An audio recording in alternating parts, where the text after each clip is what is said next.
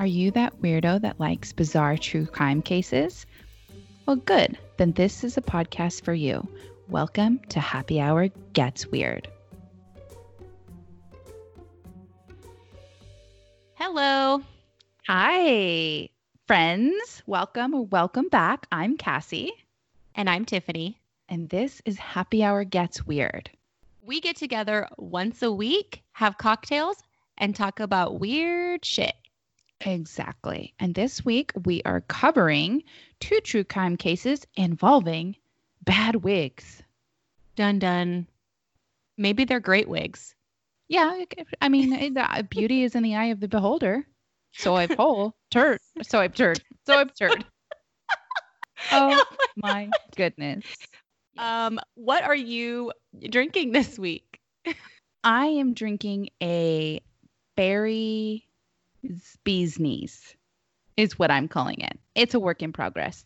It's delicious. Recipe per usual on Instagram and Twitter. And what are you drinking? I am drinking a pineapple habanero margarita. Oh my goodness, that sounds so good right now. I will break social distancing rules to drink that with you right now. It is muy caliente.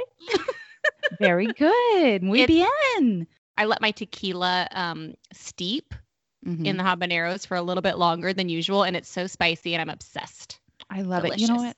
I love a habanero spice because it's more of like, I don't know any other way to explain this, but like a back end spicy.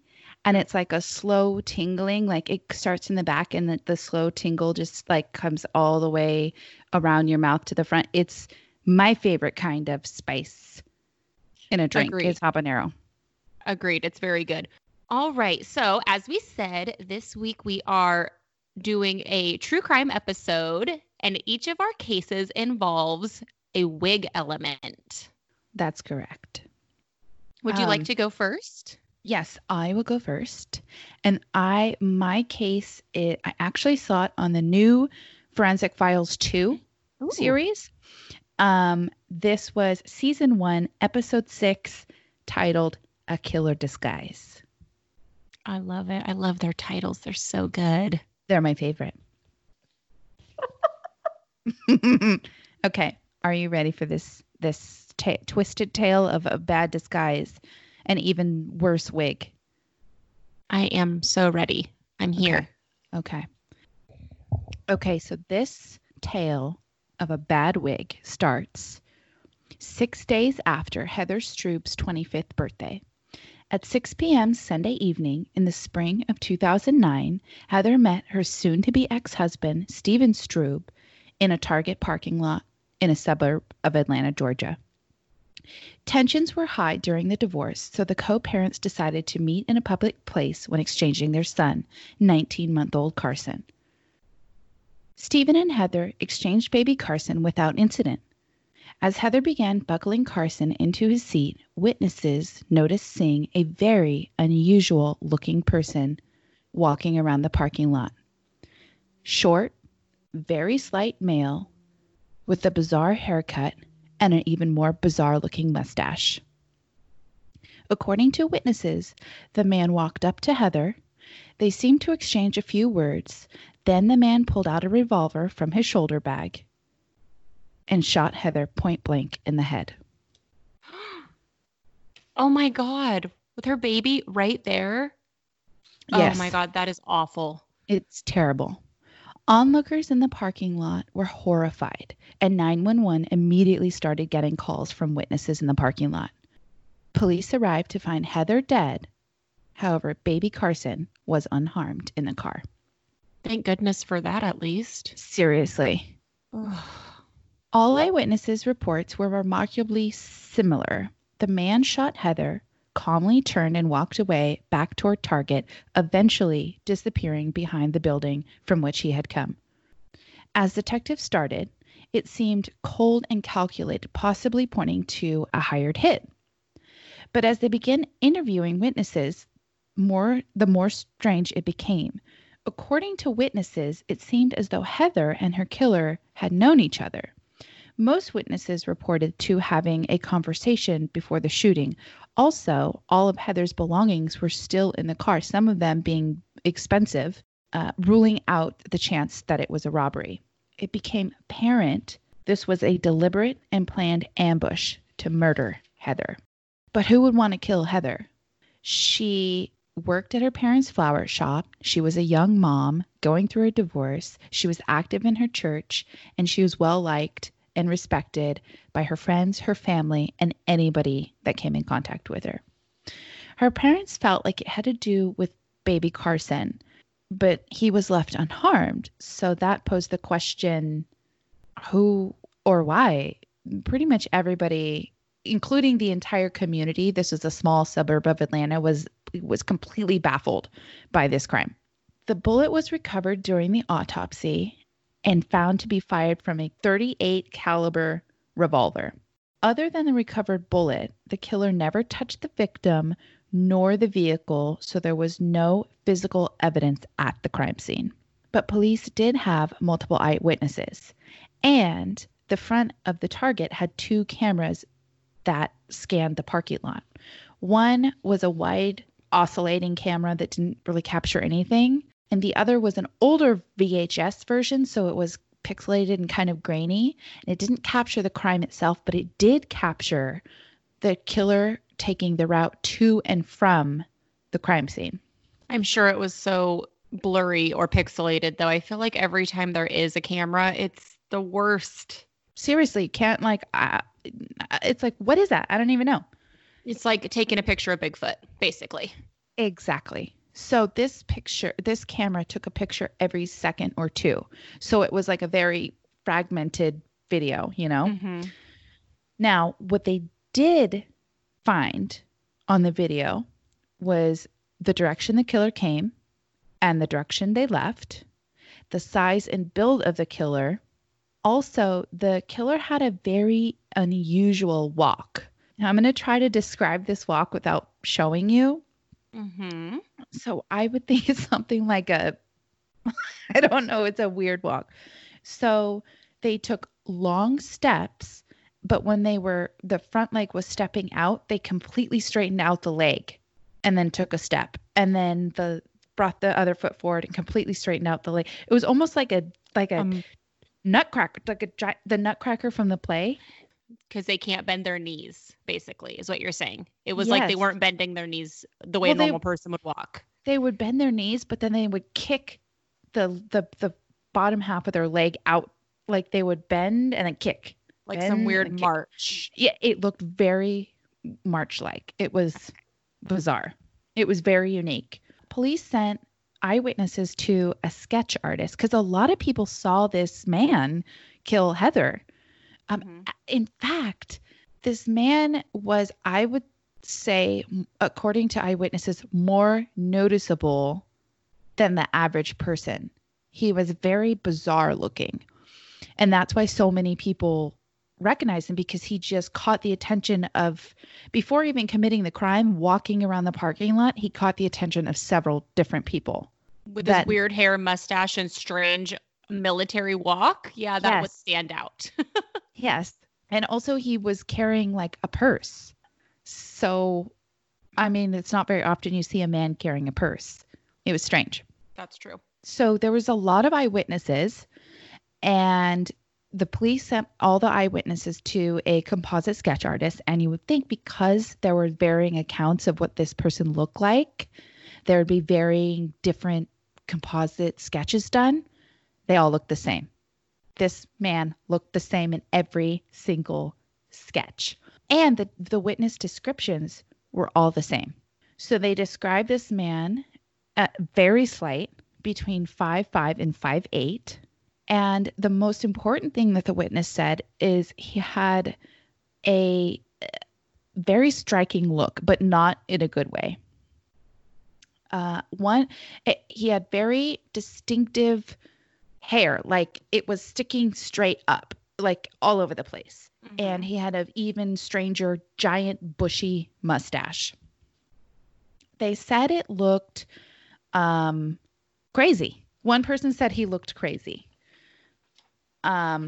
And one person even suggested, I don't even see how it could be real hair. It looked more like a wig to me. Somebody described him looking like Sonny Bono. Was it Sonny Bono? It might have been. Okay, I literally wrote, looks like Sonny Bono, but if he was on crack and got electrocuted. I have seen the composite sketch, and it is ridiculous. We will post it on our Instagram. Please just do yourself a favor and go look at it. It's incredible. A must-see. It's a must-see. So a lot of people describe the murder as clownish. And if you go look at the composite sketch, he does look very clownish. Like he's a clown for sure. Police began to think Heather knew her killer, but no one in her life had any idea who it was. Not her family, not her friends. Nobody could think of who this person was by looking at the video or by looking at the sketch artist. Nobody recognized this person. This led police to the conclusion that the person might have been wearing a disguise. And this was a first for detectives. When police released the composite sketch, it generated a lot of interest, and I could see why. This person looks like a lunatic, including a truck driver staying at a hotel near the shopping center where Heather was murdered. While sitting in the parking lot, he saw someone who stuck out to him because he literally said they looked crazy. His words. The person he saw was sitting in the driver's seat of a white pickup with a crazy mustache and even crazier hairdo. The trucker said he could identify the truck again if he saw it. 100% he could identify the truck. He said, I'm a trucker. I look at cars and trucks all day long. I know what I'm seeing, and I can 100% identify that truck without a doubt. It was an older model Ford F-150, white, and it had a very unique trim that was not on every Ford F-150. Now we're going to kind of get into it. It turns out the Strood family had a white F-150 as like a family vehicle. They kind of all drove it around. They shared it. So that right there clued detectives into the Strood family. Stephen had a motive. He was going through a very contentious divorce with his soon-to-be ex-wife, Heather. They were fighting over custody of their son, Carson. But Stephen was seen driving away in his own vehicle, and he was over 6 feet tall. So there's no way that he could have been the killer himself personally. So police took the truck driver to the Strood household, who saw the white truck. He took one look and made a positive ID. He was 100% sure that was the truck he saw with the man behind the wheel. Well, that was enough for a warrant. It was an older truck, but when forensic analysis started to go through it, it was surprisingly immaculately cleaned. In fact, the only piece of visible evidence in the truck was a receipt from an ice cream cone shop made for a purchase of one ice cream made on the day of the murder. It was from a restaurant about an hour drive from the scene of the crime. Joanna Hayes, Stephen Strood's mother, admitted she was the one driving the truck. She also freely admitted that she was driving the truck that exact day. She said she stopped and bought an ice cream on the way to visit her parents, and it seemed like it was a good alibi. Forensic analysis did an extensive search of the truck, and they went over every surface with what they call tape lifts. It's basically a giant piece of clear tape. You stick it on the surface, you pull it up, and then you close it, and it captures anything, any fibers, any residue, any physical evidence that would be on that surface. So they analyzed what they found in that truck, and they managed to get a couple things, even though it was very clean. They found one hair fiber, and it had, when they went to analyze, it had several unusual qualities. It had no texture, and it was also color treated, and it was 4 inches in length, consistent with some kind of hair that would come out of a wig. And that I'm wasn't wigging out. I'm sorry. That's okay. And that wasn't all. The tape lift also picked up trace amounts of gunshot residue. So a lot of people don't know this, but gunshot residue is almost impossible to clean up or remove. So they had a lot of compelling evidence. They had the witnesses in the parking lot. They had the truck driver eyewitness. They had the wig hair and they had the gunshot residue, but they didn't have any direct evidence to who was driving the truck, who shot Heather, or who wore the wig. So Joanna Stephen's mother admitted to driving the truck, but she had the receipt alibi, and only one piece of the wig fiber and the gunshot residue was a thin case, even if she did have a motive because she didn't want to share custody of her grandson, Carson. So police decided to take a chance. They brought Stephen Strude down to the station and they showed him the surveillance tape on the day of the murder. The police asked if he recognized the suspect. Now, remember, the murder had a very unique walk, and they asked him, wouldn't you recognize somebody with that walk? Mm-hmm. Say if it was somebody that you lived your whole life with and that you grew up with, maybe say someone like your mom, wouldn't you recognize that walk? The closer he looked, the more shocked he became. He began saying things like, no, she couldn't possibly be this stupid, and please tell me she didn't do this. And finally, when the detectives asked, Stephen, is that your mom? He said, quote, she walks just like her. If I had to guess, I'd say yes. So he actually had no idea? Yeah, he had no idea. And oh my God, genuine. I thought he was in on it. So it seemed to be genuine, at least in my opinion, which I'm not an expert. So when they got him to, when he said, if I had to guess, I would say, yes, that's my mom on the video. He agreed to call his mom while being recorded from the station. And this is how the phone call went. I'm going to read the quotes. Stephen, I just left the police station. Joanna, why? Stephen, and they showed me the videotape.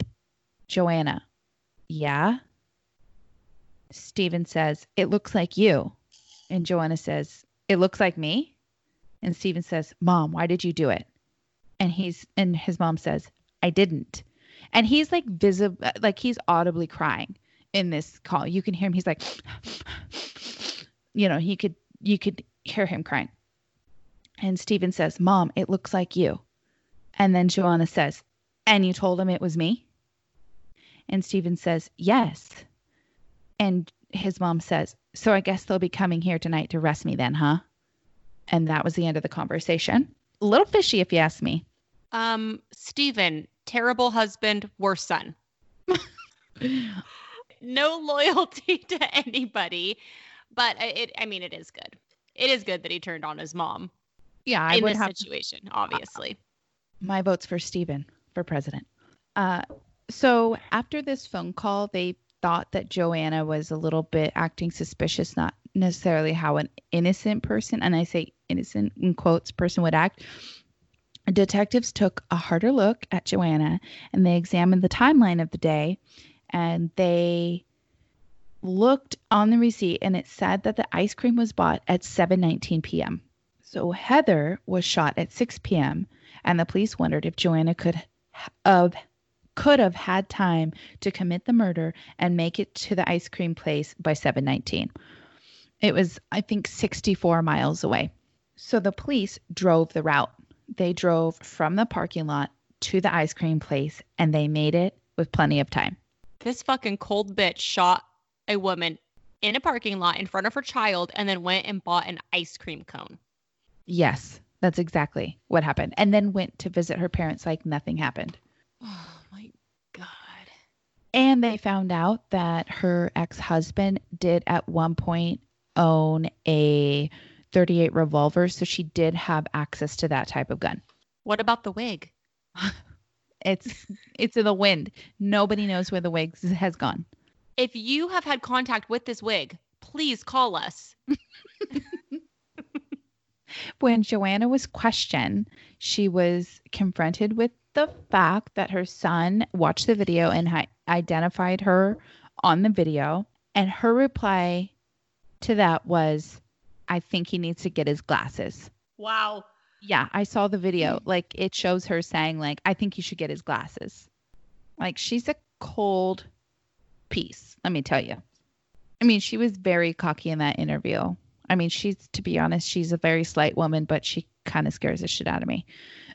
She didn't think that police had enough evidence to, let alone take her to trial, but win the trial. They had no weapon, and the witnesses described seeing a man at the scene of the crime, not a woman. However, she was charged with murder, and prosecutors laid out Joanna's elaborate plan to murder Heather. Joanna wore a disguise, the wig and mustache, and waited for the exchange between Heather and Stephen. Once she was sure the baby was secure in his car seat, she approached Heather, and no one knows the words they exchanged. Nobody will ever know that. And then Joanna shot Heather in broad daylight and then drove an hour away and bought an ice cream to attempt an alibi. But police proved she could have done both. And this dumb bitch, excuse my language, didn't realize the wig, hair, and the gunshot residue would give her up. Like I said, nobody knows what Joanna did with the gun and the wig. And in the end, Stephen really was like the last nail in the coffin for Joanna. He provided the most damning evidence to get against her by saying that he recognized her in the video wearing the disguise. And the jury agreed. Joanna was convicted and sentenced to life in prison for murder and 5 years probation for wearing a bad wig and a fake mustache. Actually, they didn't give her 5 years probation for the wig. I added that. But she was actually she was given life in prison plus 5 years probation. They didn't say what the probation was for. I just took the liberty and assumed it was the bad wig. I'm sure it is for the wig and probably for the wind-up doll walk. So Joanna still maintains her innocence. And and in fact, Stephen later retracted his statement. I forgot about that part. I just now read my handwriting and remembered. He retracted his statement after she was convicted. And ironically, the most ironic thing about this whole thing is the judge ordered that Joanna, no matter the circumstances, can never, ever contact Carson under any circumstances. And she was willing to kill for him. And she can never see him, never write him, nothing. Never. I think that's probably the best punishment for her because clearly she was obsessed with her grandbaby. Yeah, she's definitely a very evil person. So police detectives said that Joanna almost pulled off the perfect crime with her disguise. And the prosecutor said that Joanna was the most evil defendant that he's ever convicted of murder. Wow. And yeah, I know. I mean, I think in my opinion, I think she did it. So baby Carson now lives with Heather's parents. And to end it on a good note, Heather's family was devastated by their loss of Heather. But they said that when Carson laughs, he has his mom's laugh, and it reminds them of her every time he laughs. That made me cry a little bit. Oh my gosh, I'm so sorry. Oh my God. Poor sweet baby Carson. I know. You did a great job. I think the mom did it too. She sounds fucking evil.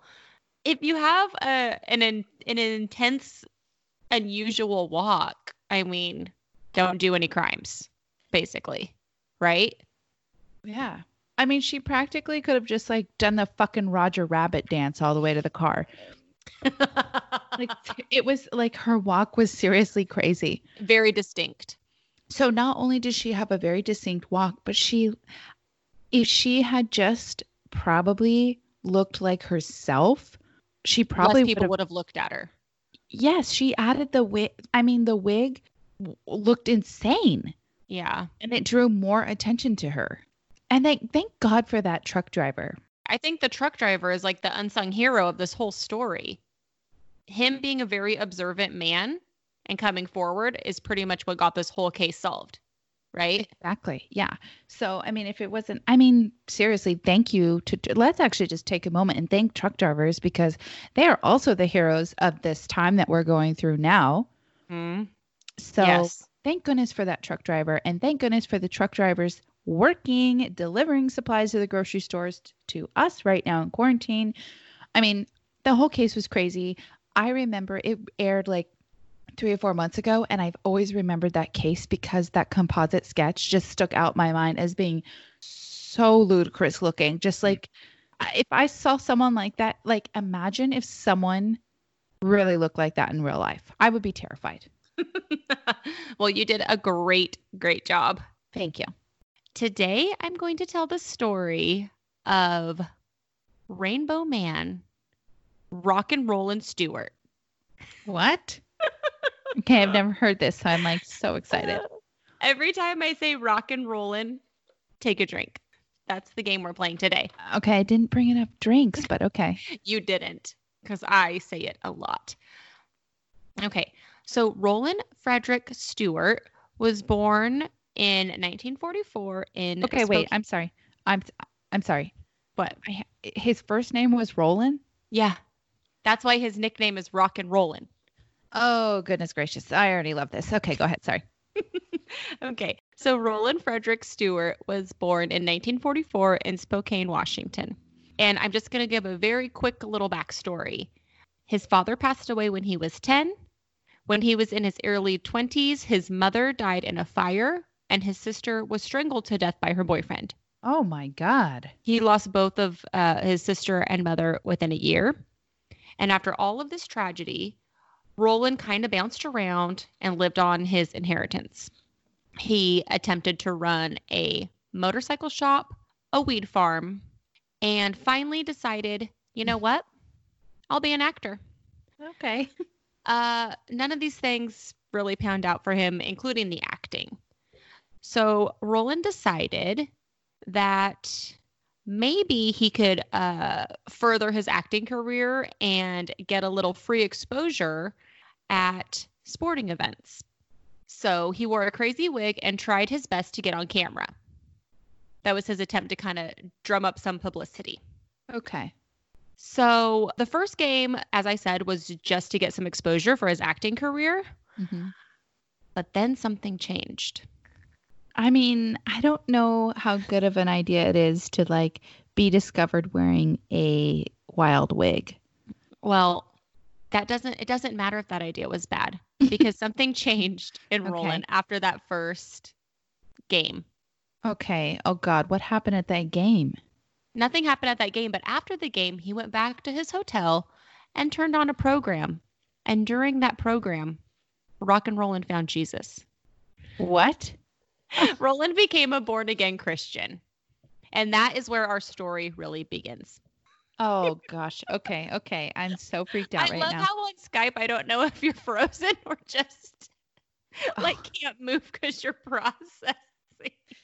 It's most of the time can't move because I'm processing. And I owe you like 4 drinks because you said rock and roll in like 4 times. That was my plan because I hope the listener is playing my drinking game. Okay, so Roland became a born-again Christian. And Roland wanted to get his Christian message out. So when people really want to get the message out about Christ, they know that everybody has already heard of Jesus, right? Mm-hmm. Okay, I'm just checking. So in order to get his message out, Roland wore a rainbow Afro-style wig and a T-shirt emblazoned with John 3:16 to televise sporting events. Mm-hmm. Sometimes he also had a John 3:16 sign. It is the verse, for God so loved the world that he gave his only begotten son, that whoever believes in him shall not perish and have everlasting life. Okay, so Roland's first major appearance was at the 1977 NBA Finals. And by the time of the 1979 MLB All-Star Game, broadcasters were actively trying to avoid showing him. Roland would strategically place himself in areas the camera would focus on. behind popular athletes or in key locations of the field, such as NFL goalposts near Olympic medal stands. Even at the 1982 Indianapolis 500, he was behind the pits of race winner Gordon Johncock. Okay, where is he getting the funds to buy these tickets? I kind of get to that. Okay. So he traveled around the United States and overseas throughout the late 70s and early 1980s. And he really wasn't making any money at the time at all. People assume that most of his tickets were gifted, either by other Christians who believed in his message, or sometimes people who worked at the games would give him tickets. Okay. So his whole goal was to just spread the word of Christ. Yes. Okay. All right. He says that he drove about 60,000 miles a year to attend events. And he got more TV FaceTime than the network announcers of the games. Okay. He's intense. He's intense. Stewart was so well known that there was even a Saturday Night Live sketch where he was portrayed by Christopher Walken. Also, Stewart was briefly jailed in Moscow after he pulled his shit at the 1980 Summer Olympics. In contrast to his Rainbow Man, high energy, notice me persona, Roland claims that he is actually a very shy person. And he was quoted as saying, "The Rainbow Man was not me. He was a character. And in order to play him, he said he needed to be stoned." So, thou shalt smoke weed. That's what 316 says. Thou shalt smoke weed. Super baked, jumbo wig, living the life.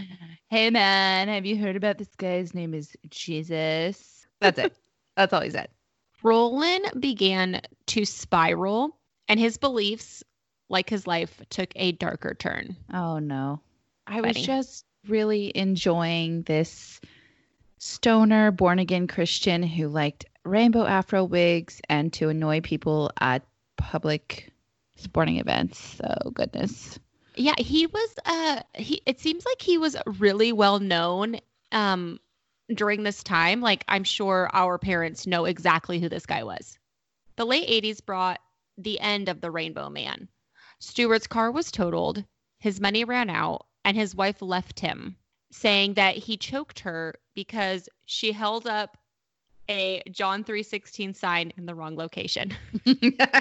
No one can beat my at domestic violence, but Roland really is starting to spiral at this point. No one can meet my standards, said Roland, who had been married 4 times, by the way. Oh, goodness. But he How doesn't. does he keep getting wives? That's what I want to know. I have no idea. But he did say he didn't remember ever hitting his wife. But I don't know. I tend to believe the wife. Well, it wasn't Roland. It was Rainbow Man who did it. So, as I said, he started to spiral and shit was getting out of control. He ended up being homeless and living in LA's Skid Row, which is no place you want to be. Mm. He hatched another, more sinister plan to spread the word of Christ. Targeting churches, religious broadcasters, and newspaper offices, he set up a string of stink bombs to warn of the world's impending doom. It's nothing more sinister than a fucking nasty smelling fart. That is the devil's work, I'm telling you. This guy. Targets included the Orange County Register, the Trinity Broadcasting Network, and a Christian bookstore. He also attempted an attack at the American Music Awards, and he claimed that this attempted attack was to show the public that God thinks this stinks. Oh my gosh. But the stink bombs didn't hurt anybody, right? Just assaulted their senses. I don't think so. I don't think a stink bomb can't, unless you... It doesn't actually blow up, does it? I don't think so, unless you actually hit somebody in the face with the stink bomb when you throw it. I think it's just a stink bomb. I've just never witnessed a stink bomb, so it just go like that. I think so. Okay. Oh, God. Oh my So goodness. fucking stupid. He also set off a remote control air horn during the 1990 Masters Golf Tournament just as Jack Nicklaus was about to swing. Oh no. And that's like serious business in golf. Like it has to be quiet. Remote control air horn? What a dick. I mean, I have to say for a terrorist, he's like Ridiculous. Yeah, it's hard to take him seriously. I know.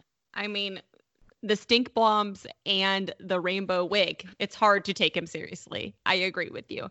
And why is he targeting like sports people? What is his deal with that? So he actually said in one of the interviews that he despised sports, but he knew that most Americans watched them. And so it was like broad audience. So that's why he was at these events. Oh my goodness. Okay. Yeah. So rock and rollin' just kept going downhill. He became paranoid and he feared the end times were near. Okay, so it sounds like rock and rollin' was actually rocking a real mental illness. I think that he had some issues. Yeah, I think so. His Christianity took on a total doomsday vibe after this. So an arrest warrant was issued by the Santa Ana, California police after Stewart triggered electronic stink bombs at an event in New Jersey and Connecticut and at an OC church. So he did another round of stink bombs and the Santa Ana police were like, okay, we need to get this guy. We need to fucking lock this up. He is getting out of control. The authorities actually feared that he had firearms and was growing increasingly unhinged, as we I think we all can attest to. Yeah. It's very clear that he is in a downward spiral. Yeah. They also told the media that he should be considered dangerous because up until this point, he was kind of always with, the media knew who he was and he was just this harmless, kind of goofy guy. On September 22nd, 1992, Stewart locked himself in a Hyatt hotel room and kicked off an 8.5-hour standoff with police, demanding a 3-hour televised news conference to air his views. SWAT was more concerned with making sure that Stewart didn't begin taking shots at planes that were landing at the nearby Los Angeles International Airport. Stewart believed that the rapture was due to arrive in 6 days. By Stewart's own account, his desire to warn the world of a pending apocalypse had gotten out of hand. Most notably, in the process of his barricade, Rock and Rollin' had surprised a maid cleaning the room, which led him to kidnapping this poor woman. And luckily, the woman locked herself in the bathroom away from Roland during the standoff, but she was held captive by Roland during the almost 9-hour shit show. Thank goodness she got in that bathroom and was able to lock herself in there because who knows what would have happened. Exactly. I don't think that Roland would intentionally kill somebody, but obviously, as we can see, if you're backed into a corner, like who knows? Yeah. And I'm sure this whole thing was terrifying for her, but luckily she had the presence of mind to separate herself from him and she remained safe during all of this. Good. SWAT ended up throwing in what I believe a percussion grenade into the room, and they detained Rock and Rollin'. The maid was physically unharmed as far as I know, as I said, which thank goodness. During the court proceedings, it was kind of more of the same from Roland. He hadn't learned anything. Roland had to be removed from the courtroom after he repeatedly called out warnings of a nuclear holocaust during the prosecutor's appeal for the maximum sentence to be a fly on the wall of this court proceedings with Roland screaming that the end times were near. It would be kind of amazing. At one point, Roland said he had not intended to harm anyone during the 9-hour standoff with police, but staged the incident to warn the world of its doom. Also, he said the world was going to end in 6 days and that never happened. Which I always wonder that for the doomsday cults or the doomsday people, it's like when you give yourself such a close timeline and then it doesn't happen, you just have to feel like kind of a fucking shithead, right? 7 days later, was he like, oh, fuck, great. My bad, guys. So Roland is currently serving 3 consecutive life sentences in prison on kidnapping charges because he rejected a plea deal of 12 years, possibility of parole after 6, all because he wanted to spread his doomsday message in open court. Oh my goodness. So he could have taken the plea deal and would have already been out of prison long ago, but he really wanted to go to court to spread his doomsday message. No. One more time. No, I feel like he wasn't fit to stand trial. I feel like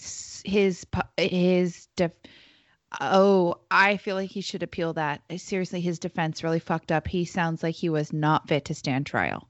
Well, he 3 life sentences. Yeah, and over the years he has been repeatedly denied parole. After the trial, Rock and Rollin was also found guilty of 4 stink bomb attacks. What's the charge for that? It didn't say, but I feel like if after the 3 life sentences, I don't think you have to bring back up the stink bombs. I'm fully going to Google stink bombs when this is over because I want to know what they are, how they're made, how they go off. But I think that he was not fit to stand trial. It seems like he was very unhinged by the end of all of this. Yes. It's sad because it kind of just started off as people liked him. Mm-hmm. He was this kind of fun, weird, goofy guy wearing a giant rainbow afro wig and a John 3:16 t-shirt. He said he went through like 80 wigs during all of this because they kept getting messed up and he had to get another one. And then his whole Christian belief system kind of just turned dark. Mm-hmm. And why does it always fucking go to the end times, man? Everyone wants the end times to be like next week. It's sad that it all went downhill. He could still be getting free tickets to games. He could still be having a kind of a fun, wild life. Also, I forgot to cite my sources, so I'm just going to throw them in real quick. I used a little bit of Wikipedia, a couple of LA Times articles that were written in the 90s, like right after it happened. So those were cool. And a Mental Floss article. Mm-hmm.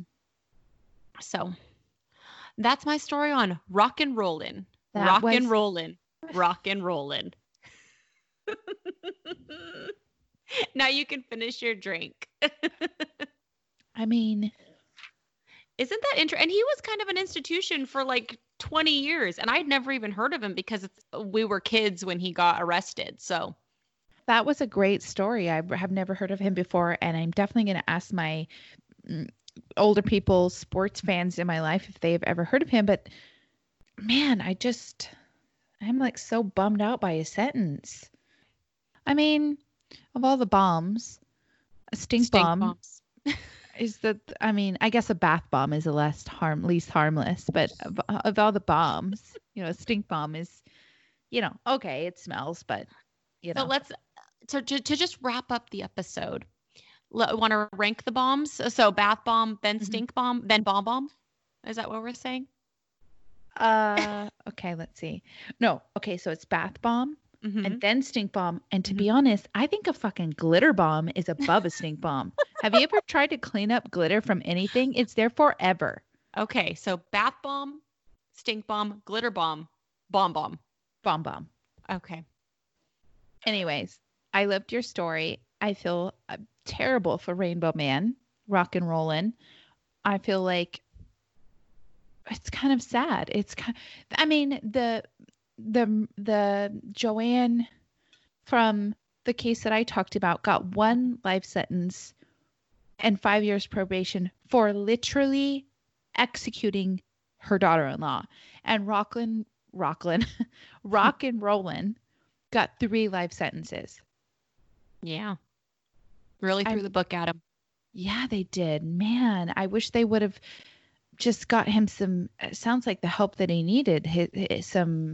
Maybe he has access to mental health in prison. Hopefully. Hopefully he does. So, all right. Well, that was a nice true crime episode. It was fun. It was fun to get back into true crime, and your story was very sad, but it wasn't a super heavy episode overall. So it was a nice little dip our toe in back into true crime. Mhm, We're probably going to do a few more true crime themed episodes over the next few weeks. mhm.